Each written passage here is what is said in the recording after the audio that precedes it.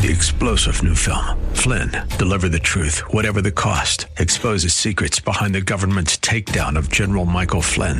Flynn knew what the intel world had been up to. He ordered the first audit of the use of contractors. This set off alarm bells. He told the truth. He was the most dangerous person for Donald Trump to hire. They had to get rid of Flynn. Flynn, deliver the truth, whatever the cost. Available now. Watch it today. Go to salemnow.com. salemnow.com. Hello, and welcome to In the Word, a ministry of Calvary Chapel of Orlando. We hope that God speaks to you today as we continue our study, verse by verse, chapter by chapter, with Senior Pastor Will Ramirez in the book of Luke. Praise to the God who reigns above. Luke is a collection of eyewitness accounts that speak of the bodily life, death, and resurrection of Jesus Christ. It was written so that we would know we have a reliable faith. Many people followed Jesus after seeing the miracles he performed and his treatment towards the religious leaders of the day. But people left when Jesus called his disciples to live solely for God, giving up all other causes. The scribes and Pharisees hated him and wanted him dead. Jesus warned the people of the hypocrisy of the Pharisees. He warned the people not to be afraid of them, but rather they were to fear God. They were to guard against covetousness. We join Pastor Will in Luke chapter 12, verse 35. Jesus, we're in an interesting time in his ministry. Many of the disciples have stopped following him. Those that were interested in his teachings thought he was the Messiah. They've stopped following him because things he had been saying had been too hard for them. And so the crowds now are more interested in the miracles and the teaching. It's a different environment for Jesus in this last year of his ministry. In the midst of Jesus kind of teaching his disciples, a man in the crowd cries out and says, "Tell my brother to give me half the inheritance." Under Jewish culture, the firstborn would get double portion, but this guy didn't want that. He wanted equal, and so he demands that from Jesus. And Jesus, he warns both the crowds and his disciples to keep a vigilant guard against covetousness and worry, because life is found in getting closer to the Lord and investing in other people, not possessions. And that's what our treasure needs to be, not things, but the Lord and other people. And when we're investing into the right treasure, our hearts will be in the right place. We would think then that, verse 34, for where your treasure is, there your heart will be also. Jesus has said everything he needs to say about the subject. But there's another reason we need to keep a vigilant guard against covetousness and worry, against loving this present world. And it's because Jesus could return for us at any moment. And when he does, we want to be found doing what pleases him, right? Jesus addresses this topic in verses 35 through 48. So let's pick it up in verse 35. Jesus says, "Let your loins be girded about and your lights burning. And you yourselves like unto men that wait for their Lord, when he will return from the wedding, so that when he comes and knocks, they may open unto him immediately. Blessed are those servants whom the Lord, when he comes, shall find watching. Verily I say unto you, that he shall gird himself and make them sit down to meat, and he will come forth and serve them. And if he shall come in the second watch, or come in the third watch, and find them so, blessed are those servants. And this know, that if the goodman of the house had known what hour the thief would come, he would have watched, and not have suffered his house to be broken through. Be ye therefore ready also, for the Son of Man comes at an hour when you think not." So here we see Jesus starts off after saying, "For where your treasure is, there your heart will be also." In light of that, let your loins be girded about and your lights burning. We read this and we don't understand it necessarily, or it doesn't seem to stick with us because we don't live in a culture where these things apply. The symbols that he's using here apply. Orientals, and obviously the Middle Easterners qualify for that, they wore robes, long garments, which made speed or working difficult. So that's their regular condition. They did not have electricity on all day. When I was a kid, my grandfather, anytime he'd hear us go in and brush our teeth, I did what almost any kid does. Turn on the water full bore, you slab as much toothpaste on there as you can, and then when you put it under there, the full bore water washes most of it off. And then, you brush your teeth while the water full bore is continuing to pour into the hole in the ground that takes it away from you and tells the water company to bill you for it. And so when that would be going on, inevitably someone would hear the water running. They would come in and go, "What are you doing? That costs money. Turn it off." This is the same home where we were measured by how much toilet paper we used, so these things were watched. And we did not have the double never mind. I don't need to tell you all that. So we keep our lights on for the most part a lot. But back then, their lamps were not kept continuously burning. Fuel was not cheap. It was not something that you had a lot of a supply of. So you only used it when it was necessary. Orientals, again, their normal condition was to wear their robes. And they would wear a sash around their robe. And if they needed to do work or needed to run for some reason, they would gather up the bottom of the robe, stick them in the sash, and then cinch the sash. So you get the work done. You wouldn't have all the other things getting in the way of your work. He tells us that our regular condition needs to be different than the way the world's regular condition is. Let your loins be girded about. That means you got the sash winched, you've got the robes tucked in, and you're ready to go to work. And it means let your loins be girded about means already girded and remaining so as you move forward. Let your waist be girded up already and staying that way forever. We don't ever let our hair down, in a sense. We don't ever do that as it concerns these things, our guard against covetousness and worry. And our lamps need to always be burning. It means already burning and continuously burning. Our guard against making life about things needs to always be up. We're not to be like the rest of the world. Our regular condition needs to be a working condition. The girdle on, the lamp lit, never letting our guard down. Because when we pursue things or we worry about over things, it quenches our love for the Lord and it keeps us from doing his work. In Luke chapter 8:14, the parable of the sower, Jesus told us that these things, either pursuing possessions or being worried about possessions all the time, they choke out our love for the Lord. He says in Luke 8:14, and that which fell among the thorns, the seed, are they which when they have heard, they go forth and are choked with cares and riches and pleasures of this life, and they bring no fruit to maturity. They keep us from growing in the Lord. They paralyze our growth. To help us understand what does a regular condition of vigilance look like? Jesus gives us an illustration. He tells the parable of the prepared servants. He says, and you yourselves like unto men that wait for their Lord, when he will return from the wedding, so that when he comes and knocks, they may open unto him. What's the word there? The last word? Immediately. Immediately. The word there, wait for, it means to remain in a place with expectancy concerning a future event. When the Jewish wedding feast would occur, it would usually be 7 days, not always, but usually it would run that length. So you didn't know when he was coming back, but you had a general idea that after 7 days went by, he's coming back. At some point, he's coming back. It's probably not going to be 6 days, but it likely could be 8, 9, 10, 11, 12. In that time frame, he's probably going to come. So they remained in their place, expecting him to return at any moment from this wedding feast. And the result of that is, when he came and knocked on the door, immediately they could open up and welcome him in back home and be ready to serve him. See, even though you and I don't know exactly when the Lord will arrive, we know it's imminent. And because we are waiting, we will see him coming if he chooses to come in our time. That's the idea that this conveys here. Always vigilant, always on guard, so that Jesus isn't knocking and no one's coming to the door. That we're not busy off doing other things because we've thought to ourselves, it's late, man, I need to get some sleep. We're always ever vigilant, ever ready. If we invest our lives properly by treasuring the right things, even though we don't know when the Lord will return for us, we will be ready because our regular attitude will understand it's imminent, just like these servants. And being ready like this, it does bring us some special blessings. 2 of them. Number 1, it says, blessed are those servants whom the Lord, when he comes, shall find watching. The word there, blessed, it means to enjoy God's favor, to be happy. Real happiness here on earth is the portion of those who are watching for Jesus, who are waiting for Jesus. Blessed are those servants whom the Lord, when he comes, shall find watching. The word there, watching, means to be in continuous readiness, continuous alertness. That first blessing that comes to us if we're continuously ready and alert is real happiness on this life. Now, let me ask you a question. Has worry ever made you happy? First service, all said, no. Nope. And it's true. Worry has never made us happy.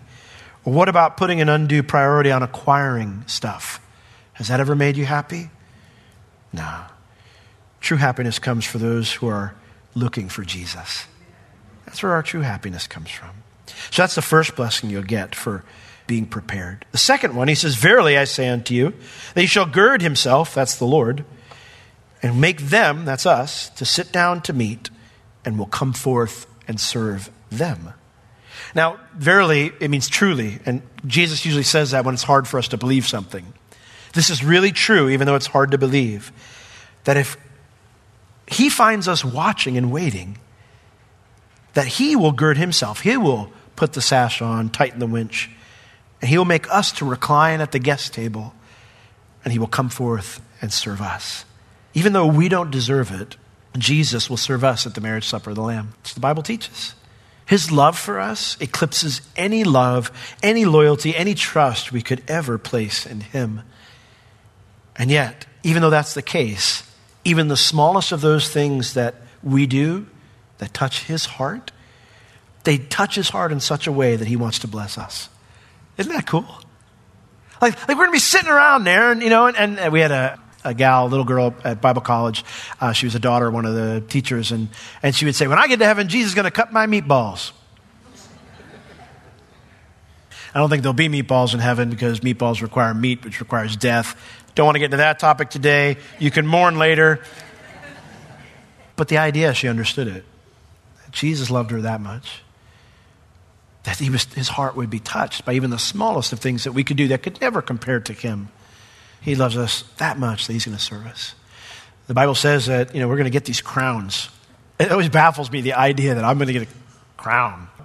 He's going to put a crown on my head. You're the King of Kings, the Lord of Lords. And when we get it, we're going to actually take the crown and throw him down before him and go, but you're worthy, not me. Why do I have a crown?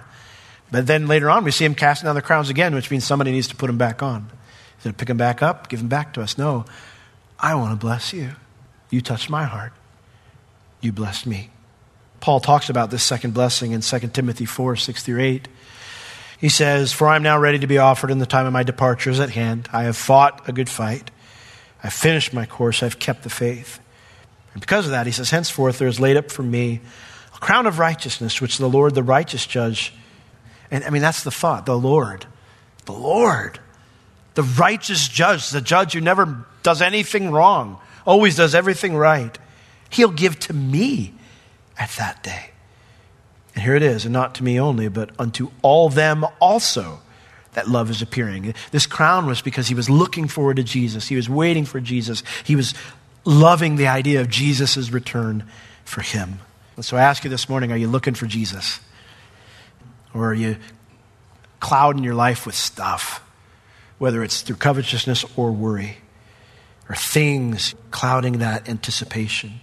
We need to be excitedly anticipating Jesus' return. Are you? You might be saying, but Pastor Will, it's been 2,000 years. How many Christians have had that mindset but they never experienced Jesus' return? First, I'd like to point out that both blessings, you get them regardless of whether Jesus comes back in your day or not. Because happiness here, and then he serves you there. So you experience the blessing either way, whether he comes in your day or not. But the second thing I'd like to point out is that Jesus tells us to be disciplined in our readiness, even if it seems like his coming is very late. Look at verse 38. It says, and if he shall come in the second watch or come in the third watch and find them so, well, blessed are those servants. The watches are interesting. The Romans divided the night into 4 watches. So 6 p.m. is when the night started. 6 p.m. to 9 p.m. was the first watch. 9 p.m. to midnight was the second watch. Midnight to 3 a.m. the third watch. And 3 a.m. to 6 a.m. was the fourth watch. Most people were indoors by the first watch because just culture back then, it wasn't as well lit. It was not safe to be out at night. But even if you were still out a little bit after the first watch started at 6 p.m., no one traveled during the other watches. It just wasn't safe. No one ever traveled during those watches. But what's interesting then is that Jesus here, he says, but if he shall come in the second watch. Now the word if there, Bible languages are interesting because they're so much more dynamic than our language. We just say, well, if this, then this. But in Greek, they actually have 4 different kind of if-then statements. For the first one is the clause, conditional clause of reality. And so normally you'll see it translated since in the Bible. One mistranslation in the Bible, Satan's tempting Jesus and he says, if you're the Son of God, turn these stones into bread. It really should be translated since you're the Son of God. It's a first-class conditional clause of reality. Satan was questioning whether he was the Son of God. He knew exactly who he was. Since you're the Son of God, why are you putting up with this mess? Just turn the stones into bread. The second clause is a clause of unreality, and we would kind of use it if pigs fly, then I'll do this. And of course, since pigs don't fly, you won't do this. Elephants fly, but pigs don't, apparently. Orlando, Disney. The third class clause is the clause of lesser uncertainty. Fourth is greater uncertainty. So in other words, Jesus isn't saying, and if he shall come, he's not saying that he won't come. He's saying, I'm certainly going to come. But what's uncertain is the timing. The Bible says no man knows but the Father. That's what Jesus said. No man knows the day or the hour but the Father. I don't even know. And there's reasons for that I can't get into this morning. It's not that Jesus doesn't know everything, but that knowledge he has restricted himself from because of the way the whole marriage symbolism of the return of Christ works. Don't have time to get into that this morning. But the point is, he is coming, but we don't know when. And so we say he doesn't know when. And so he says, if it's in the second watch, when people didn't travel, 9 p.m. to 12 midnight, or the third watch, midnight to 3 a.m., certainly no one's ever on the road at that time, he says it is possible that he might arrive very late. And if he does, and he finds us watching and ready for his arrival, that even though it's very late, we'll still be a partaker of these blessings. So Jesus, guys, I know it's been 2,000 years, but he is coming back. We can't grow weary in well-doing if the hour becomes late. Brew some coffee. Brew some spiritual coffee, man. Seriously. I mean, that's the idea. It may be late, but we must finish well. We must hold on. We must continue in a state of alertness. Just like someone who knew his house was going to get broken into. Jesus says, and this know. In other words, this is what you must understand. You must understand this. That if the goodman, the owner of the house, had known what hour the thief would come, well, he would have watched and he would not have suffered his house to be broken through. If you knew that a thief was coming into your house to break in at 2 a.m., you may be exhausted at 1 a.m. You may be really tired. You're not going to just doze off, though, because you know something's happening at 2 a.m. that requires you to deal with it. If you know that, then you'll be ready. So we know Jesus is coming back, even if we don't know the time. He says, be ye therefore ready also. For the Son of Man comes an hour when you don't know. You know he's coming. It's certain. You just don't know the hour. So at 1 a.m., you can't say, well, it's 1 a.m. Nobody travels at 1 a.m. I'm going to bed. And the problem is that the master comes and knocks, and you're not ready. You're not ready. Jesus, he compares himself to a thief here. Certainly he's not a thief. But he says we need to be prepared. Be ye therefore ready. It actually means you need to become prepared, which implies that the people he's talking to are not prepared. You need to become prepared because I can come in an hour when you don't think. Jesus uses the image of a thief again because there's marriage symbolism here. I can't get into it this morning. It's not the purpose of this study. But it is interesting to think of this. When the Lord comes back, he's not going to leave the world the way it is, right? I mean, he's going to change it. He's going to fix it. The world won't continue the way it currently is. So if this world and the things of this world, possessions of this world is what dominates your thoughts, whether you're pursuing them or worried about them, if that's what you're holding on to, he's going to take all that away. And then you'll be left with nothing. You know, in 1 Thessalonians chapter 5, verses 1 through 6, he tells them regarding the return. This is Paul, because in chapter 4, he talks about the rapture. He says in chapter 5, verse 1, but of the times and the seasons, brethren, you have no need that I should write unto you. He'd already taught them in depth about this topic. And it's fascinating. People say, the rapture, it's not a big, important topic. I beg to differ with you. Paul was only in Thessalonica for 4 weeks, and he talked about end time stuff. I mean, that seems like it would be something that he got to quickly, and I only get to things quickly if they're important to me. But he says to him, I don't need to write unto you, for you yourselves know perfectly that the day of the Lord so comes as a thief in the night. For when they shall say, and that refers to those who don't believe, they shall say peace and safety. We're just continue on. Everything's fine. That's when sudden destruction comes upon them like labor upon a woman who's pregnant. I mean, you know it's coming, but if it happens, it's go time. And so he says that's how it happens. Just boom, it's time. And they shall not escape. But you, brethren, are not in the darkness, that day should overtake you like a thief. You are all the children of light and the children of the day. We are not of the night nor of the darkness. Therefore, let us not sleep, as do others, but let us watch and be sober. Watch and be sober. Alert, ready. As Christians, we're not to live in darkness. We're not to live as if Jesus isn't coming back. We're to live as those who are ready. Now, verse 40 should have ended the discussion. I mean, Jesus doesn't have anything else to say per se. That he's put all his thoughts out there on the topic of covetousness, worry, being vigilant, being prepared for his return. But Peter, in verse 41, he asks a question that requires Jesus to give a bit of a heavier explanation. In verse 41, then Peter said unto him, Lord, do you speak this parable unto us, or even to everyone? And the Lord said, well, who then is that faithful and wise servant, whom his Lord shall make ruler over his household, to give him their portion of meat in due season? Blessed is that servant, whom his Lord, when he comes, shall find so doing. Of a truth I say unto you, that he will make him ruler over all that he has.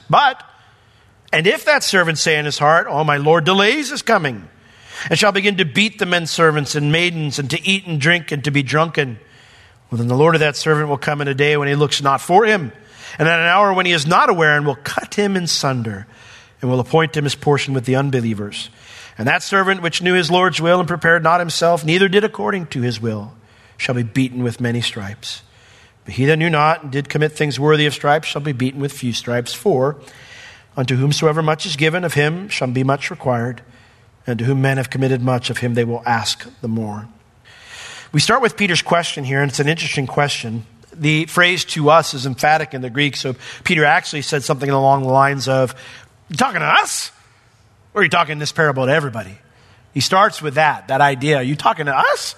Or are you telling this parable to everybody? Why would Peter ask a question like that? Some think he was concerned that Jesus was offering these blessings to those that might come after Peter, and he thought that wasn't fair because they'd left everything to follow Jesus. So he wanted Jesus to clarify that they were special. Peter does that a couple times, other times in the Gospels. Others think, and I lean this way, that Peter was thinking, well, Jesus surely can't be talking about us needing to be vigilant and against covetousness or worry or become prepared for his return. I mean, we've already left everything to follow him. I tend to lean that way, but who knows? You can ask him when you get there. And if you go to heaven before me, you can have a big sign saying I was right or Pastor Will was right. I think it's interesting as you read the verses that come after, it's interesting to note that Jesus doesn't really answer Peter's question. You talking to them or us? Jesus simply defines what a faithful and ready servant looks like. And this is important because it reminds us that Jesus is not talking about how to get saved here. He's talking about what a saved person does. That's what he's talking about here. I want to read to you something from J.C. Ryle because he says it way better than I could. He said, this lesson is one which is greatly needed in the churches of Christ. We hear a great deal about people's intentions and hopes and wishes and feelings and professions. It would be well if we could hear more about people's practice.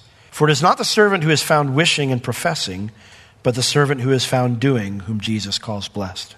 This lesson is one which many unhappily shrink from giving, and many more shrink from receiving. We are gravely told that the talk of working and doing is legal and brings Christians into bondage. Remarks of those kind should never move us. They savor of ignorance or perverseness.